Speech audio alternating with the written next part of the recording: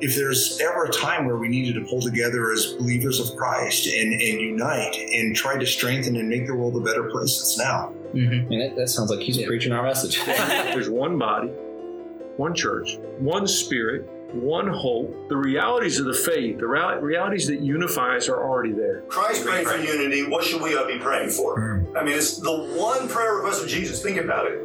In the Bible, that we actually have a say in whether or not it comes to fruition or not. I think in what God has done in you guys in this podcast and the multitude of folks that you're reaching, the diversity, whatever God intended when you started this, He's able to bring it to completion. Hey everybody, welcome to the Whole Church Podcast. I am one of your co-hosts, Joshua Knoll, here with your other co-host, TJ Tiberius Juan Blackwell. As always. Yeah, and we're also here with old college friend of mine, another one, not Kelly this time. This time we're here with Niles Merritt, who hopefully you're all very familiar with. He interacts a lot with our Facebook and is part of our think tank, so you've heard some of his opinions before. You'll get to hear a lot more of them today, hopefully.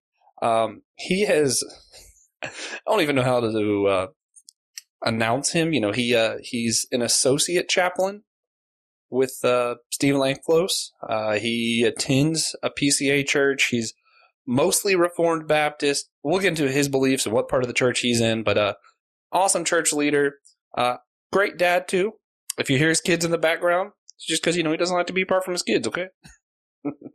But before we jump into today's stuff, we want to talk about just some of what our audience has been up to. Jacob Stone, for our Mundane Monday, I just want to let you know that I'm still a little bit offended by this. This Monday, we asked, what is a show that you don't find interesting? Did he say The Office? No, Jacob said Golden Girls. Austin said The Office. Right. But I just was so unnecessarily offended. It's not like it's my favorite show or anything, but just don't understand. I just don't get it. I don't get it, Jacob. But that being said, we're going to jump into today's silly question. And Niles, me and TJ will go first. Give you time to think about it. All right. Today's silly question is, if you were battling a dragon and you just had the ability to change its fire-breathing, power to breathing any kind of sweet, which sweet would you choose? And I'll go first if TJ doesn't object. Oh, go ahead. I thought about this since we started recording, so for about 2 minutes. And I think I'm going to go with cotton candy. It seems like that would be the least harmful thing that I could have breathing out at me. Yeah, and if it's unspun, then it would be pretty dangerous. But, it's just hot sugar. But anyway. Yeah. All right. Yes. So TJ. So I thought about this. I really don't think there's a good answer. It's all going to be bad. But I think I would choose meringue. Like a nice meringue. Because, you didn't say candy. You just said sweet. Meringue is sweet. Yeah. Which, I don't think cotton candy... Is cotton candy a candy? I mean, It has candy in the name. But... Yes, it's candy. Okay. But I'm going to choose I'm meringue. still good. It's nice and soft. It's still probably going to kill me, but, not really way around that. All right. Niles, you're battling a dragon. You can change its fire breathing to sweets breathing. Which sweet do you let it breathe? Do you have it? Well, first of all, thank you so much for letting me be on the show. No, thank you. Second, sorry about the children in the background, but they're noisy and I have kids. So that's character. Yeah. So I have to say, Josh, you took my answer, cotton candy. I think that's a great answer. I also think it would be really awesome to see a dragon breathing cotton candy in just visual effects. Yeah, it'd be a really cool visual. And so my second answer would be molasses.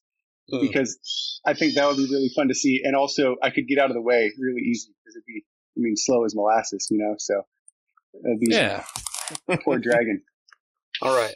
I hate to get off topic, but you said molasses. I just want everyone to know there was a huge molasses factory accident that killed a whole bunch of people like 100-something years ago. Just, look up those things. You'll see it. molasses is wildly dangerous, but in this case, probably not so much. Anyway. I really thought you were going to talk about the potatoes and molasses song. No. Okay. But anyway, to get into the real show. So we found one of the most helpful things in maintaining church unity is to hear one another's stories. Niles, would you mind sharing with us the elevator pitch version of your testimony? I don't mind at all. So yeah, I grew up in a Christian home. My dad was a deacon in the church, and eventually he became a pastor.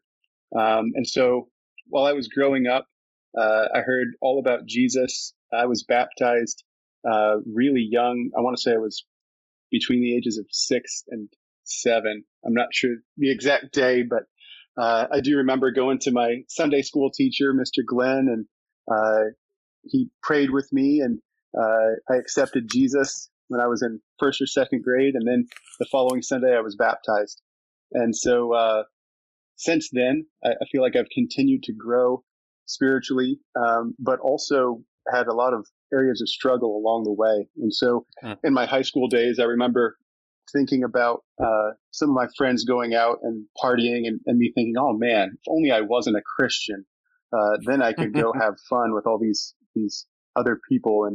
And so that's really not a good place to be going into college.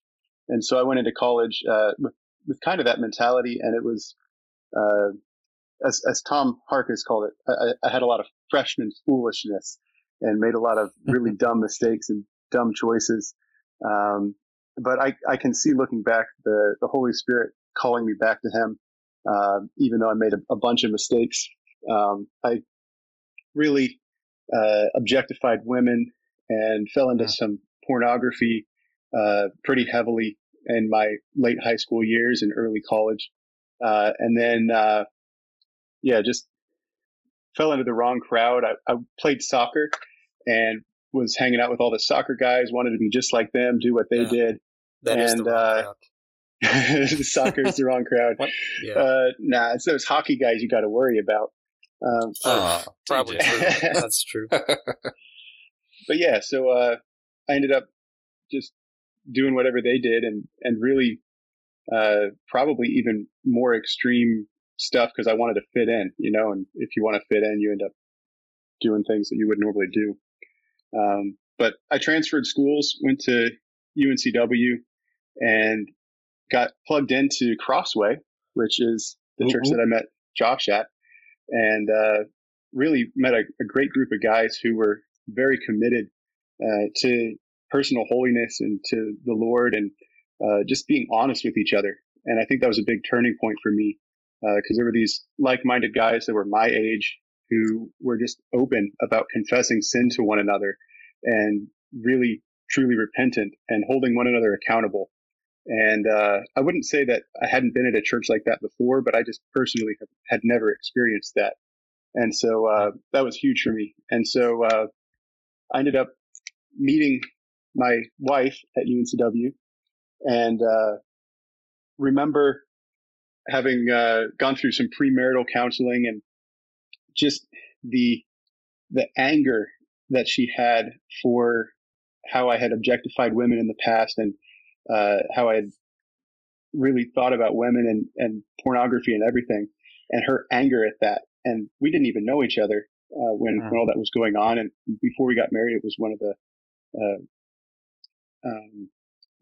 my pastor wanted me to make sure that I wasn't struggling with that anymore. And I think that's a really great requirement for marriage. And so I can say that with the Lord's help, I had really conquered any kind of porn addiction or anything like that before getting married and before getting engaged. And so praise God for that, and his redemption in my life for that. But yeah, so my wife was just furious with me. And I remember thinking, okay, my wife is a fallen, sinful human being, and she hates my sin this much. How much more does God hate my sin? Because as we know from Scripture, sin is against God. And so that was really a turning point for me in my own personal walk with God, that He hates my sin that much, and yet He still, while we were yet sinners, he sent his son to die for me. And so that was a moment for me where it was real for me before, but it was even more real, just realizing the weight of my sin, but also the forgiveness that he gave me. And so since then, I've continued to grow and learn more about him and his forgiveness, and just continue to try to walk in that newness of life that he's given me without being weighed down by my past, and looking forward to the hope that we have with him in the future. Amen. You know, it's really interesting to me because, as we said, I met you at Crossway when I went to UNCW.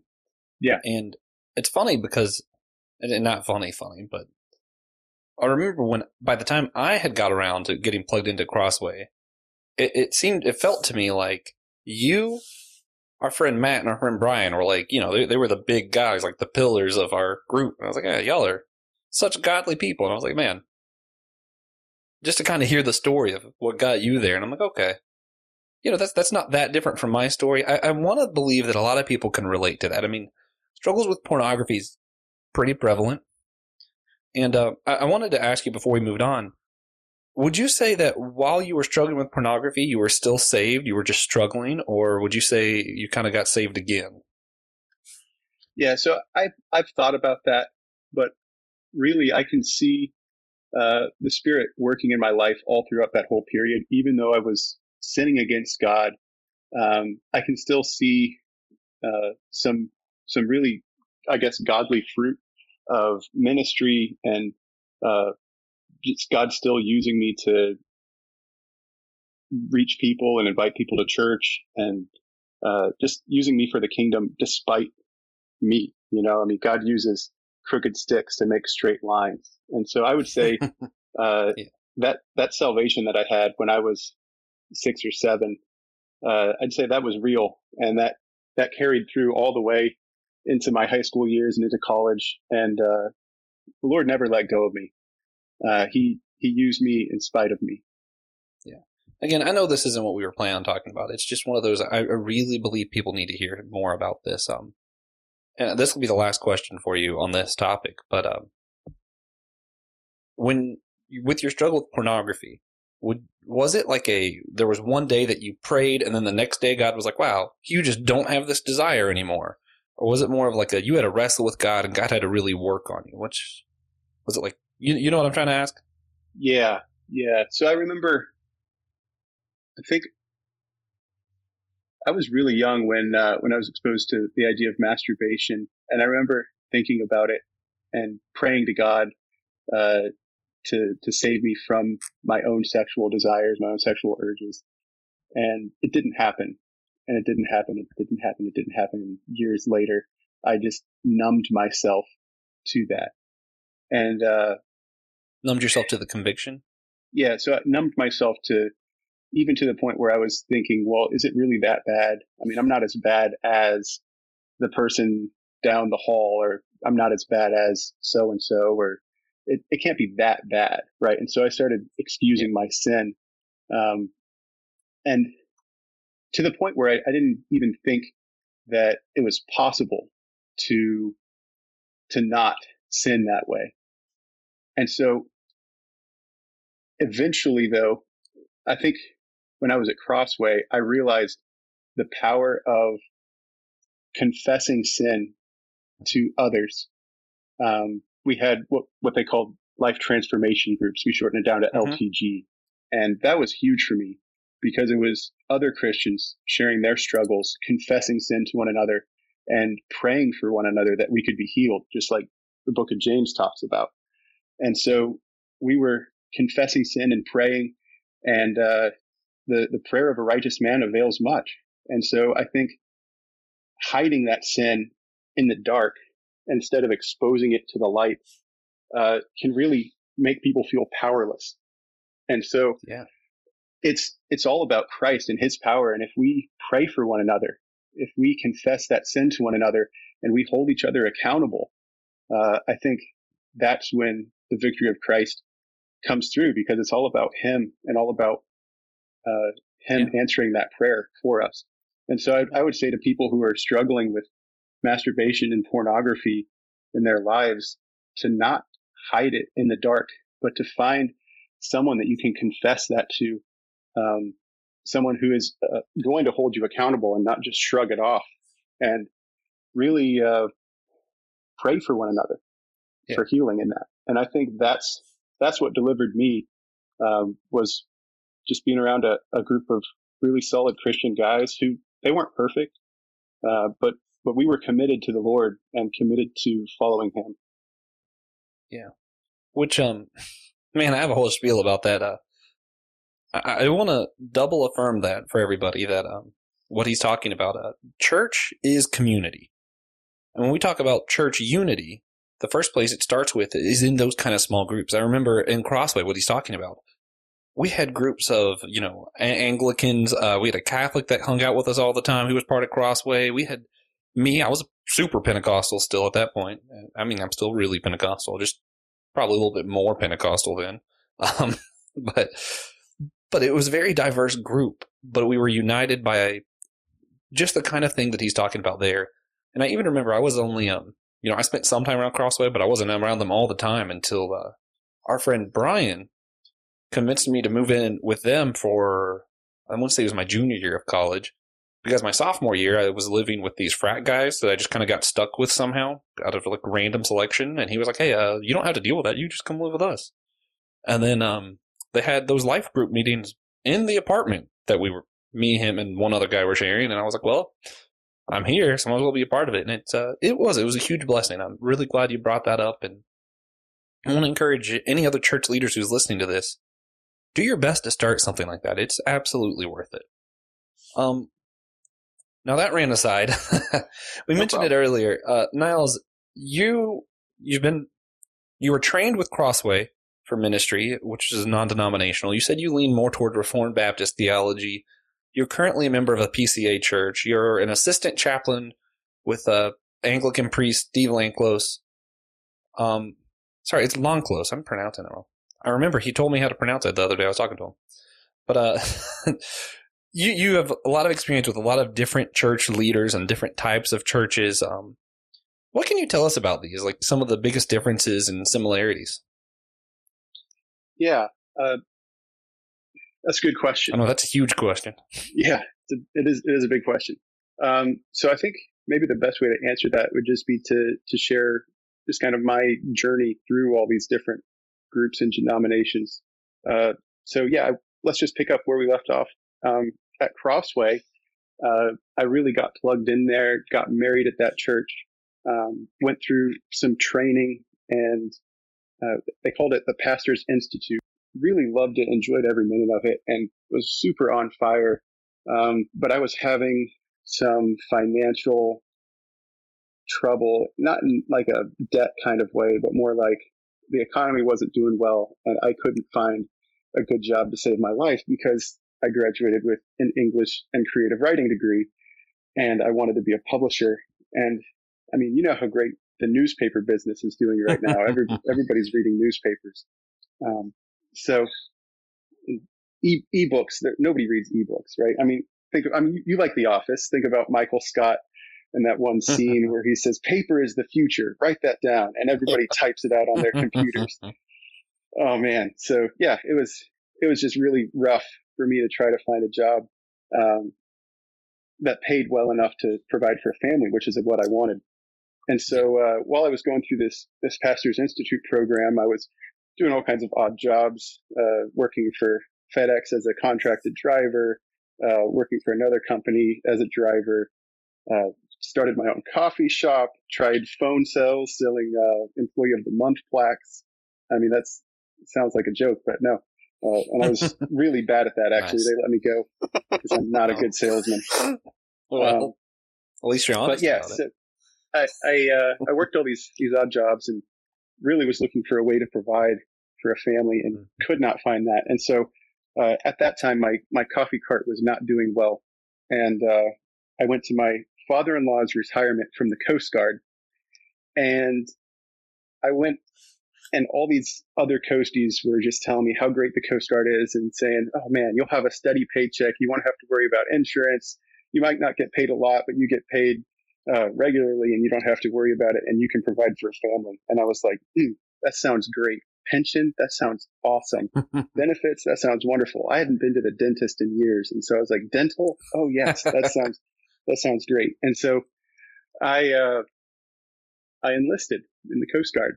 And so my plan going into the Coast Guard was to be a bivocational church planter. And I wanted to be active duty, and every new station that I would be at, their stations were typically like 4 to 5 year billets. And so every new billet, I wanted to try to plant a church. And looking back on that now, I realized that was incredibly ambitious. But having been all hyped up going through the Pastors Institute, I was ready. I was ready to take on the world.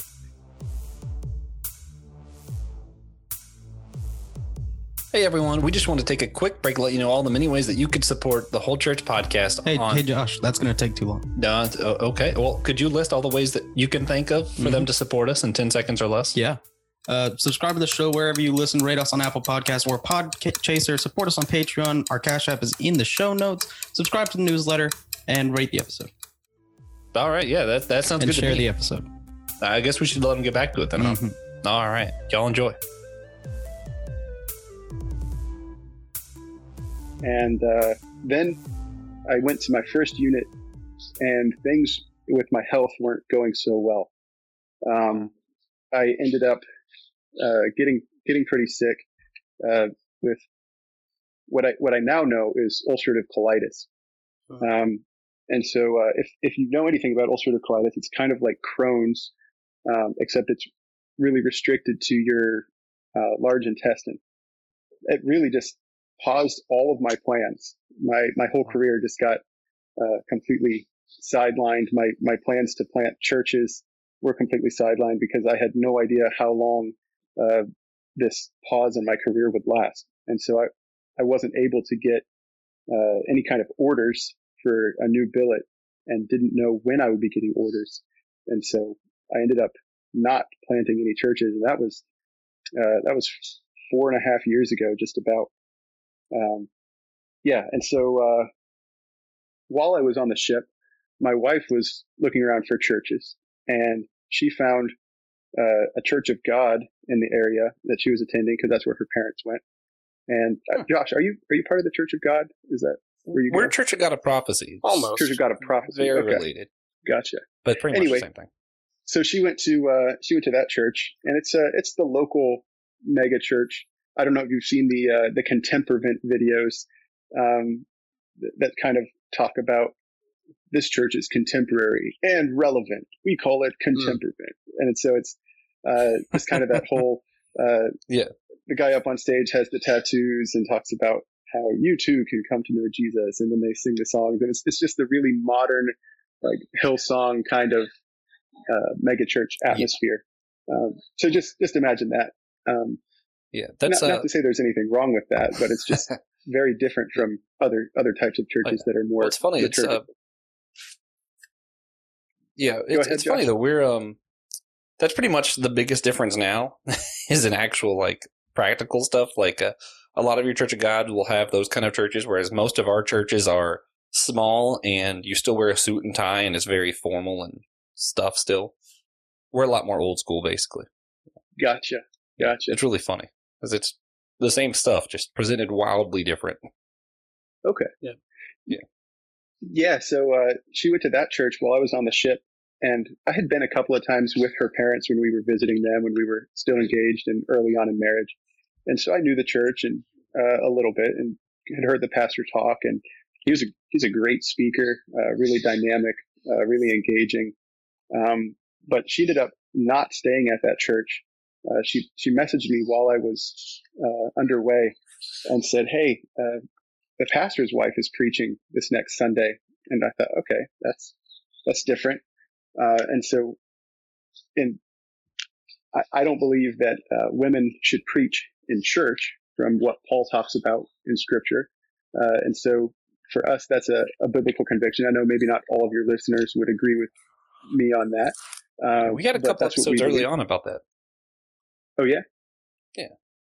Yeah, and so that was one thing, and then they also mentioned something about LGBT, and that was kind of a red flag for Samantha. I can't remember exactly what they had said, but it was basically that they wouldn't affirm biblical marriage between a man and a woman.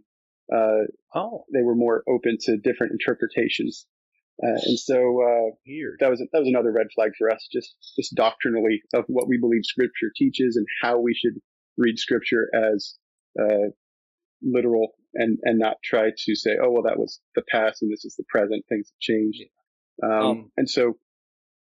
Yeah, real quick, just to clarify for people, the Church of God itself doesn't necessarily believe that. The Church of God believes it's okay to have women pastors. They don't believe anything about allowing LGBT, whatever. That might have been that church, but right. As a whole, so it's not like that. Their official statement was, because we're a part of the Church of God, we have to say this. And then they kind of left it open, and we're smart, like, we want to affirm, but because we're a part of the Church of God, we really can't affirm. The general idea behind it was that they were affirming, even though they were a part of Church of God, and were kind of pushing against the Church of God. That's in that some leadership problem too for me. You gotta respect those above you. Anyway. Yeah. So that was one of the reasons we left there, and I really wasn't attending. I was on the ship, but after Samantha found a different church, we started going to a Church of Christ. And the Church of Christ, we were there for about 2 years. And at this point, I was off the ship. They put me on a med hold, and I was able to go to church with Samantha every Sunday, even though I was still working in Portsmouth and had duty overnight and things like that. I worked in Portsmouth, Virginia, but live in Elizabeth City, North Carolina. And so it was about an hour commute, which isn't too bad. But the ship that I was on was out of Portsmouth, Virginia, and Samantha's family lives in Elizabeth City, so it just made sense for us to stay here because we thought I would be on the ship the whole time. But anyway, back to the Church of Christ. We went there for about 2 years, put our membership in, really loved the people there. There were a lot of really great leaders. The associate pastor there, he would give you the clothes off his back. He was such a great guy. You could give him a phone call at 2 in the morning and he'd be over trying to help. He was just such a great guy. One of the things that we realized early on about Church of Christ, they believe differently on baptism than a Baptist, in that they believe that baptism, I wouldn't say they would say it's necessary for salvation, although some of them might, but they believe that you have to be immersed, baptized, really in order to be saved. But I think they would hold exceptions to that. I remember talking to the pastor, and he said, well, God's hands aren't tied. And so if someone is in their car on the way to be baptized and gets hit by a truck, he said, God's hands aren't tied, but really you have to be baptized to be saved, kind of thing. And I thought, okay, that's interesting. But despite that difference, we still attended there. And I mean, the pastor preached the word, every Sunday. So I'm not Church of Christ in my denomination, but I was still able to have fellowship with them and really enjoyed being a part of that community. But we ended up leaving the Church of Christ after a couple years, not because of anything theologically, although their views on baptism being different from our views on baptism, I'm sure were part of the equation, but really it had to do with ecclesiology, just how the church service worked on a Sunday morning and what their focus seemed to be on. They had building campaigns and wanted to make a bigger, better building and facility to have more people, which I think is fine. But at that time, I was really thinking through, what is church? And you mentioned it already. Church is people, right? Church is community. It's not a building. It's the people. And so if church is the community and not the building, I wanted to be somewhere that was really focused less on a building campaign and more on being missional in the community, which I'm not saying that the Church of Christ wasn't. They definitely were. But it was just a matter of who is church for? Is the church for inviting people who don't know Jesus and packing a building out so you can evangelize, or is the church God's people coming together to worship Him? And so that's what I mean when I say it's a difference in ecclesiology. Is what is the Sunday morning worship for? And so if the primary focus of another church is evangelism, that's awesome. But I would say that's not the central mission of coming together for a Sunday morning service, if that makes sense. Right. So really, most of the big differences were in the way they prioritized things in the church. Yeah. I would say it wasn't necessarily a doctrinal reason that we left, but more of, how are we going to have Sunday morning service? Is it going to be geared toward non-believers, or is it going to be geared toward believers? Is it going to be really digging into the Word deeply and edifying believers, or is it going to be as appealing to non-believers as possible in the Sunday morning service? Right. So those are two different ideas. Yeah, and so I'm not saying one is wrong. I'm just saying one aligns more with what I think church should be. Yeah. Mm-hmm. So if the church Sunday morning is not the time for evangelism, when is? So I don't think evangelism should be the job of the paid staff, right? I mean, we think about some of our churches today, at least in the United States, we invite our friends to church so the pastor can share the gospel with them. But really, if we are the church, then evangelism is my job. Evangelism is your job. It's not the full paid time staff's job. Man, that'll preach. To equip the believers to go out and do evangelism. So it's a difference in come and see versus go and be. And I think those are two different ideas. And I'm not saying that the come and see model is wrong, but I think the go and be model is more effective, because instead of having one or two evangelists who are paid full-time staff, now you have 40, 50, 100 evangelists who are going out into the community and are able to do a lot more than one or two paid full-time staff. Yeah. All right. Awesome. Cool. Yeah. So we ended up going to a PCA church after that, and the preaching style was really similar to Crossway, with the Reformed-ish that I grew up, or didn't grow up in, but went to Crossway for several years in.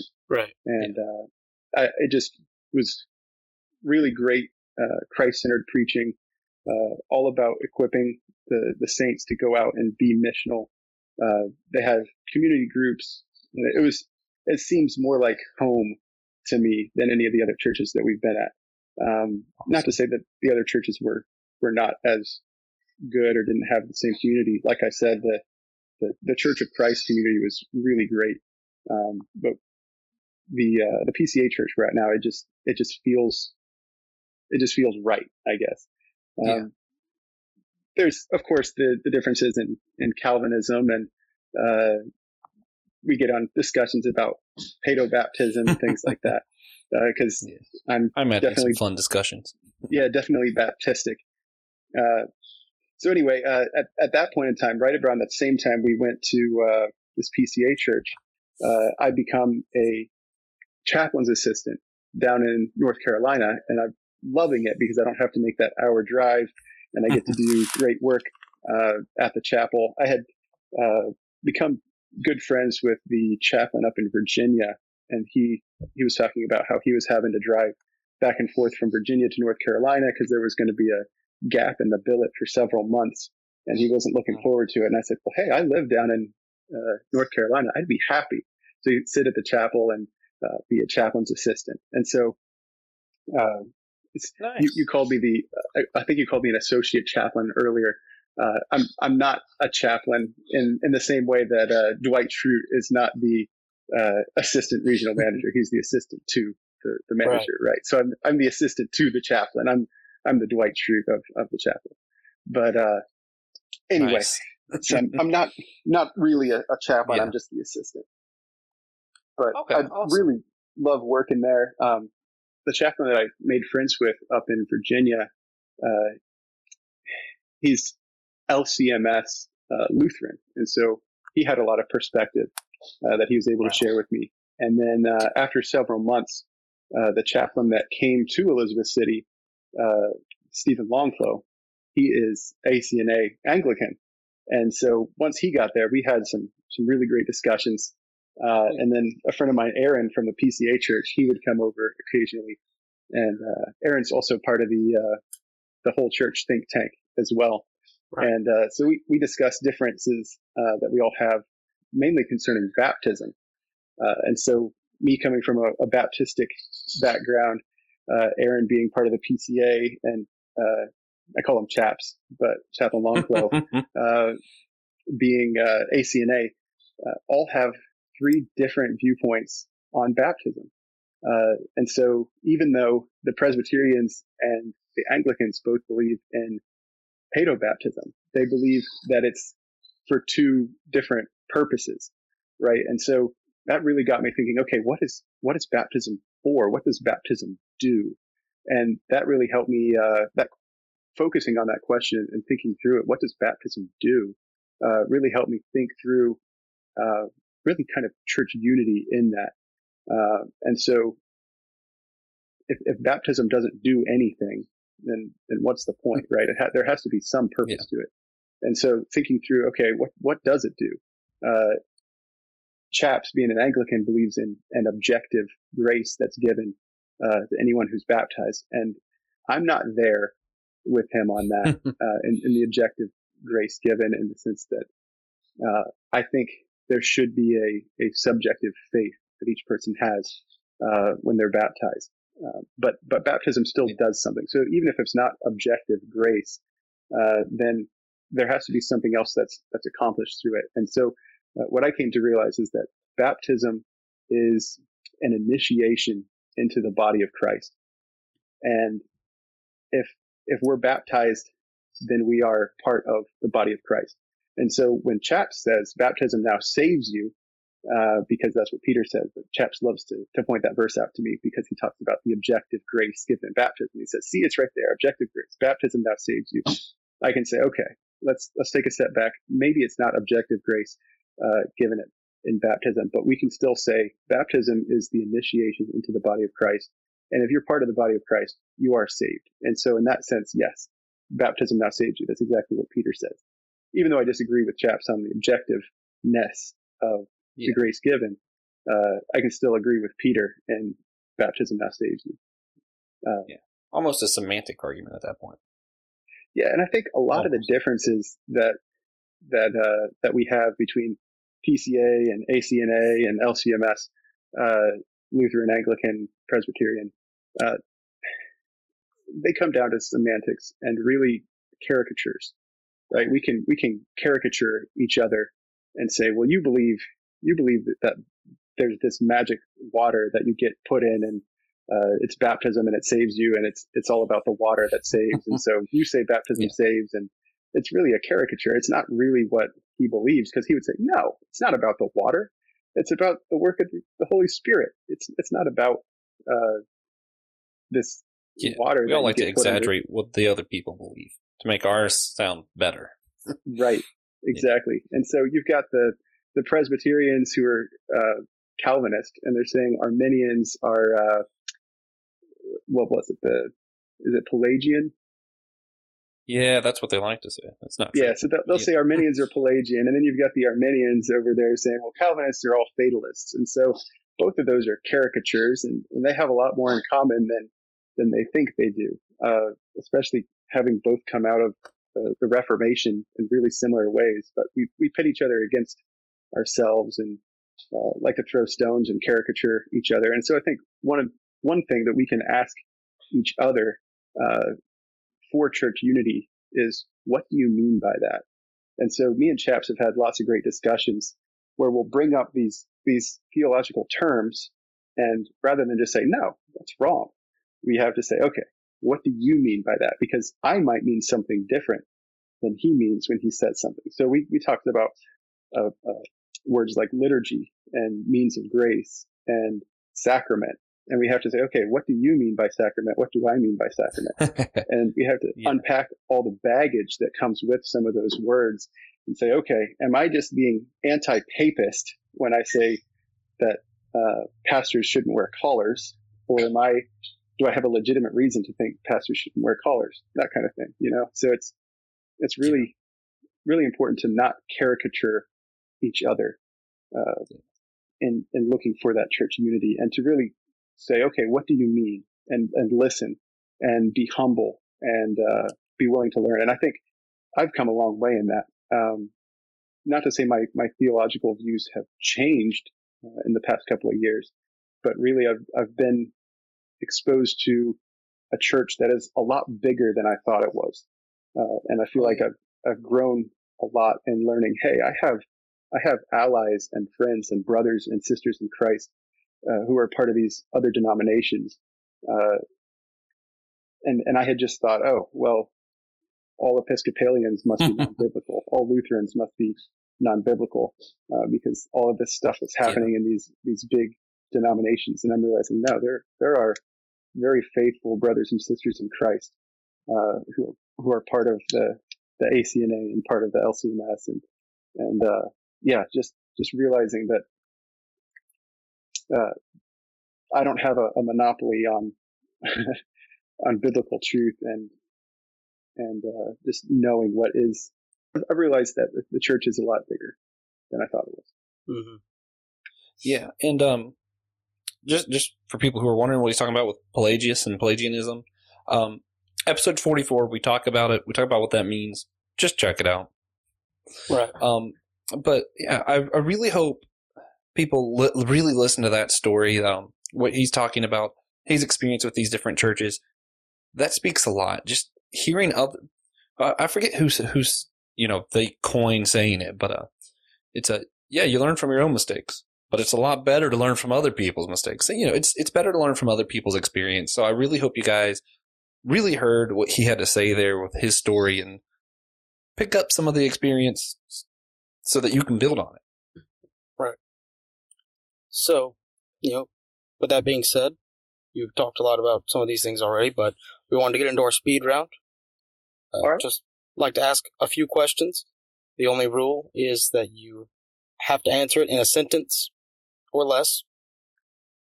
And we are not allowed to ask follow-up questions. If you want to skip it, you can just say skip it. But, I think you'll do all right. Okay. All right. Yeah. Sounds like you know what you're talking about. Yeah. Are you ready? Sure. Let's go. All right. Question 1. What is your view on the Trinity? My view on the Trinity. The Father is the Father. The Son is the Son. The Spirit is the Spirit. They are all one God in three persons.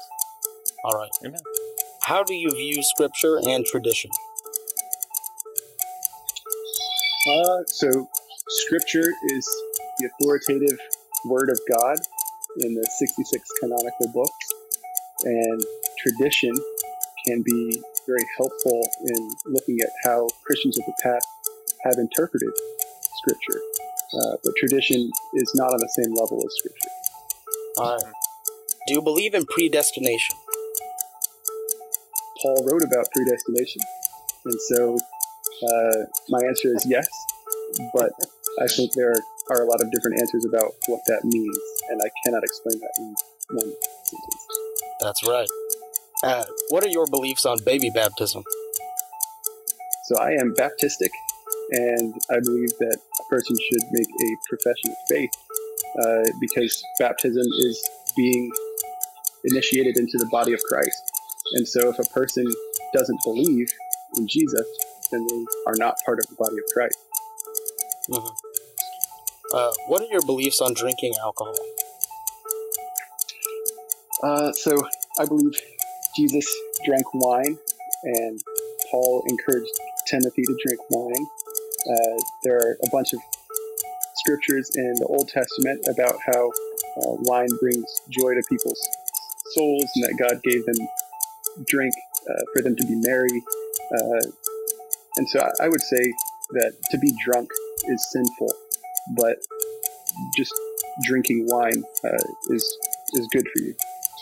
Right. Do you believe in a one-time act of sanctification or continual sanctification?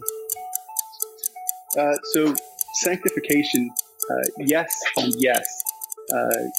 We were sanctified when Christ died on the cross and rose again, and we are included in that resurrection when we put our faith in him and believe in him.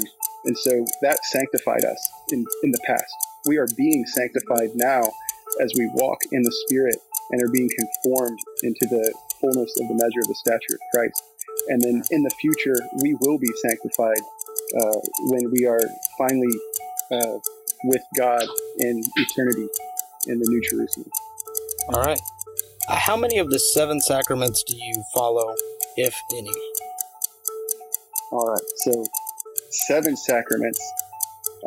We have them here if you want us to list them. Yes. So I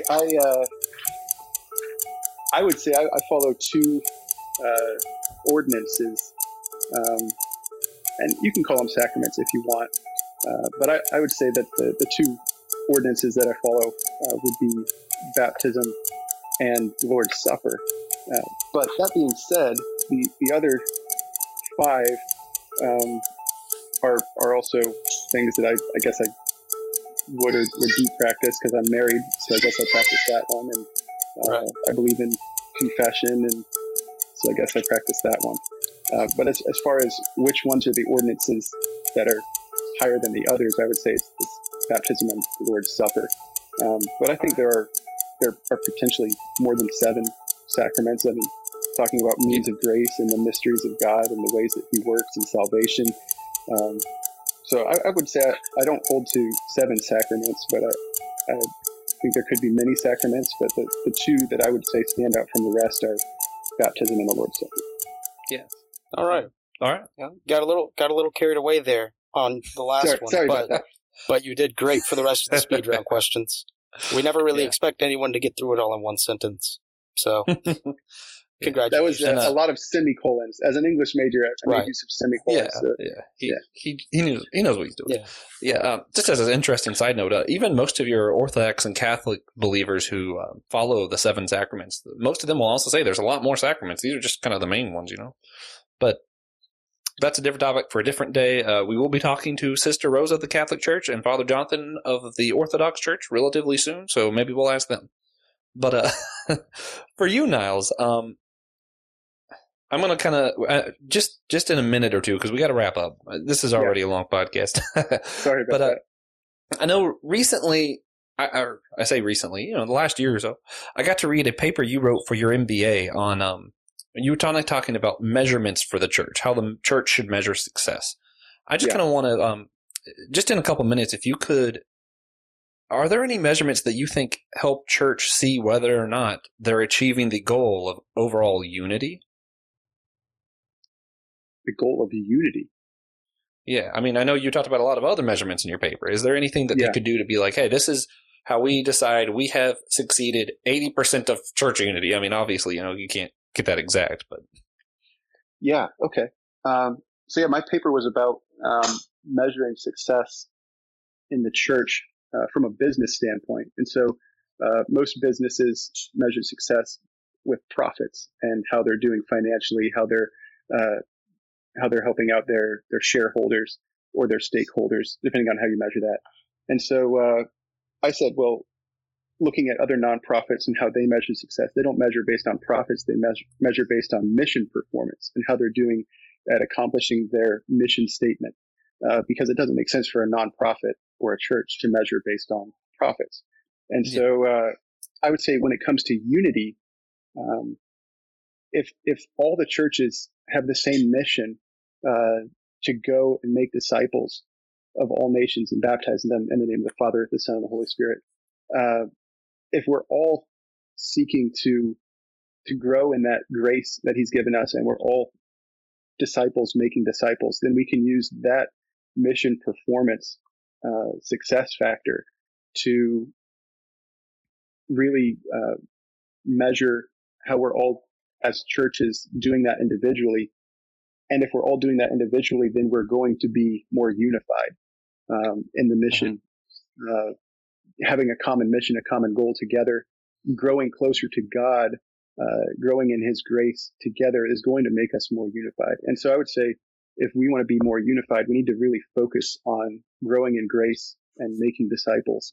And so if we just focus, okay, how can we be more unified? And we don't focus on those things. We don't focus on our common mission, our common goal. I think we're going to miss the mark. Amen. Yeah, that's a good one. And hopefully we'll have you on again sometime to talk more about measurements for the church, because it's an incredibly interesting topic. But, we're kind of at time today. So last thing we like to ask our guests before we wrap up, if you had to give everybody listening just a single practical thing, something that at the end of this podcast, they can actually just do it, not, nothing vague, just something that, they can check off, be like, hey, I did that thing. And doing that thing would help maintain church unity. What would that thing be? I'm going to say prayer. I was told that prayer is the most practical thing we can do. If we believe that God can intervene in our world and answer prayer, then it has to be the most practical thing. And so if we stop and take the time to pray, I know I'm really bad about that because we have so much time and yet we oftentimes just don't pray. But if we really believe that prayer is the most practical thing we can do, I would say just stop what you're doing and pray. Amen. All right. Amen. Yeah. And some of the other stuff you mentioned earlier about joining those small groups and just, praying with other believers and stuff that he did in his story. Maybe I'm okay suggesting people mimic Niles. Just saying. Right. Yeah. So the last thing we like to do before we get to the outro is our God Moment segment. We just take a minute to share what God's been up to with us. Whether it be a challenge or a blessing, chance to worship, anything like that. I like to make Josh go first. Don't really have a reason anymore. I just think it's fun. Mine's kind of a challenge and a blessing, and probably a few other things. I am making some transitions in my life. Right now, I'm about to start a new job, and I'm trying to figure out the best way to show honor to everyone and doing that, my new job, as well as my old job and leaving. And there have been some challenges, I'm going to be kind of vague here, guys. Sorry. There have been some challenges with how I can best show honor in some situations. And our good friend Chris Galloway's given me some good advice and is really helping me out with that. He's been on the podcast a few times. And so, I'm challenged on how to show honor the best way, but I'm also blessed and I'm thankful that there's a fellow brother in Christ who is trying to help me out. Yeah, awesome. So, I'll go next. My God moment is a challenge. A couple days ago, it's about hockey, surprise. But a couple days ago, I had a 19-year-old kid playing hockey for a junior league,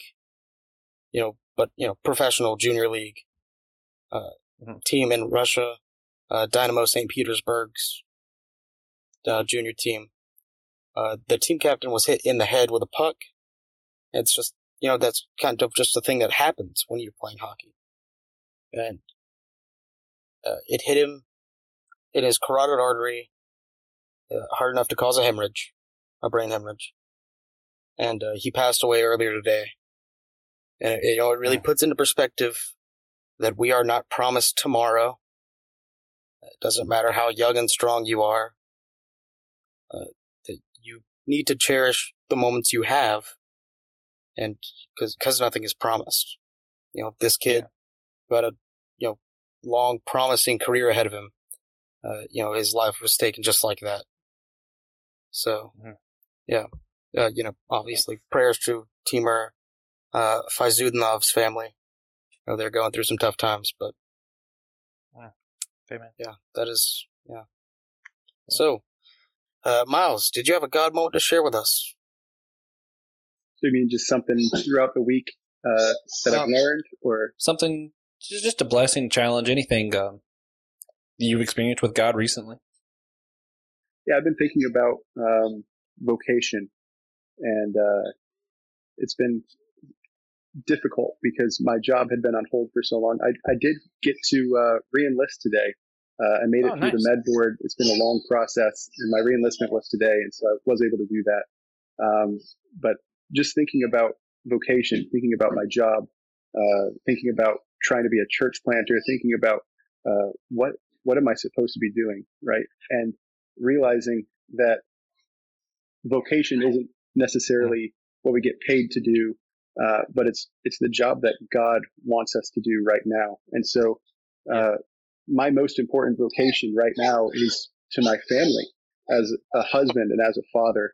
And so even though I want to be a Coast Guardsman who's a bivocational church planter doing great things for God and country, that's not my most important job. My most important job right now is as a husband and as a father to my kids. And so I would say that's something to think about and a challenge.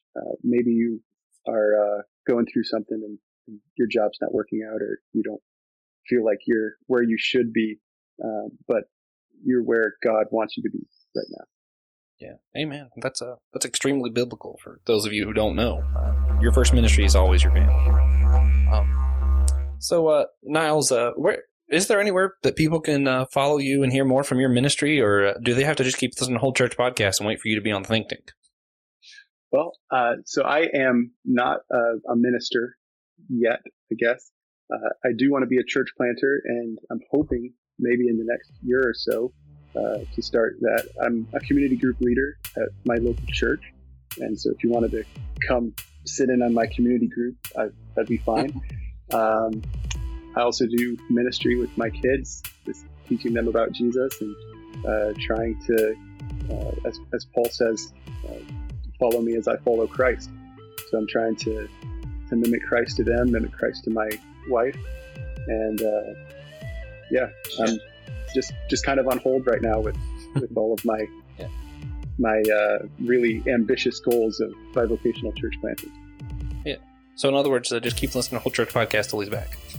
Yeah. Maybe you can have me on as a joint guest with Francis Chan.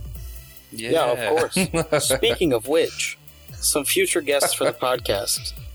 We have return guest Dr. Keith Sherlin with his friend Pastor Brandon Poor, our good friend Ken Hagerman, and Dr. Trimper Longman III, a great man with many accolades.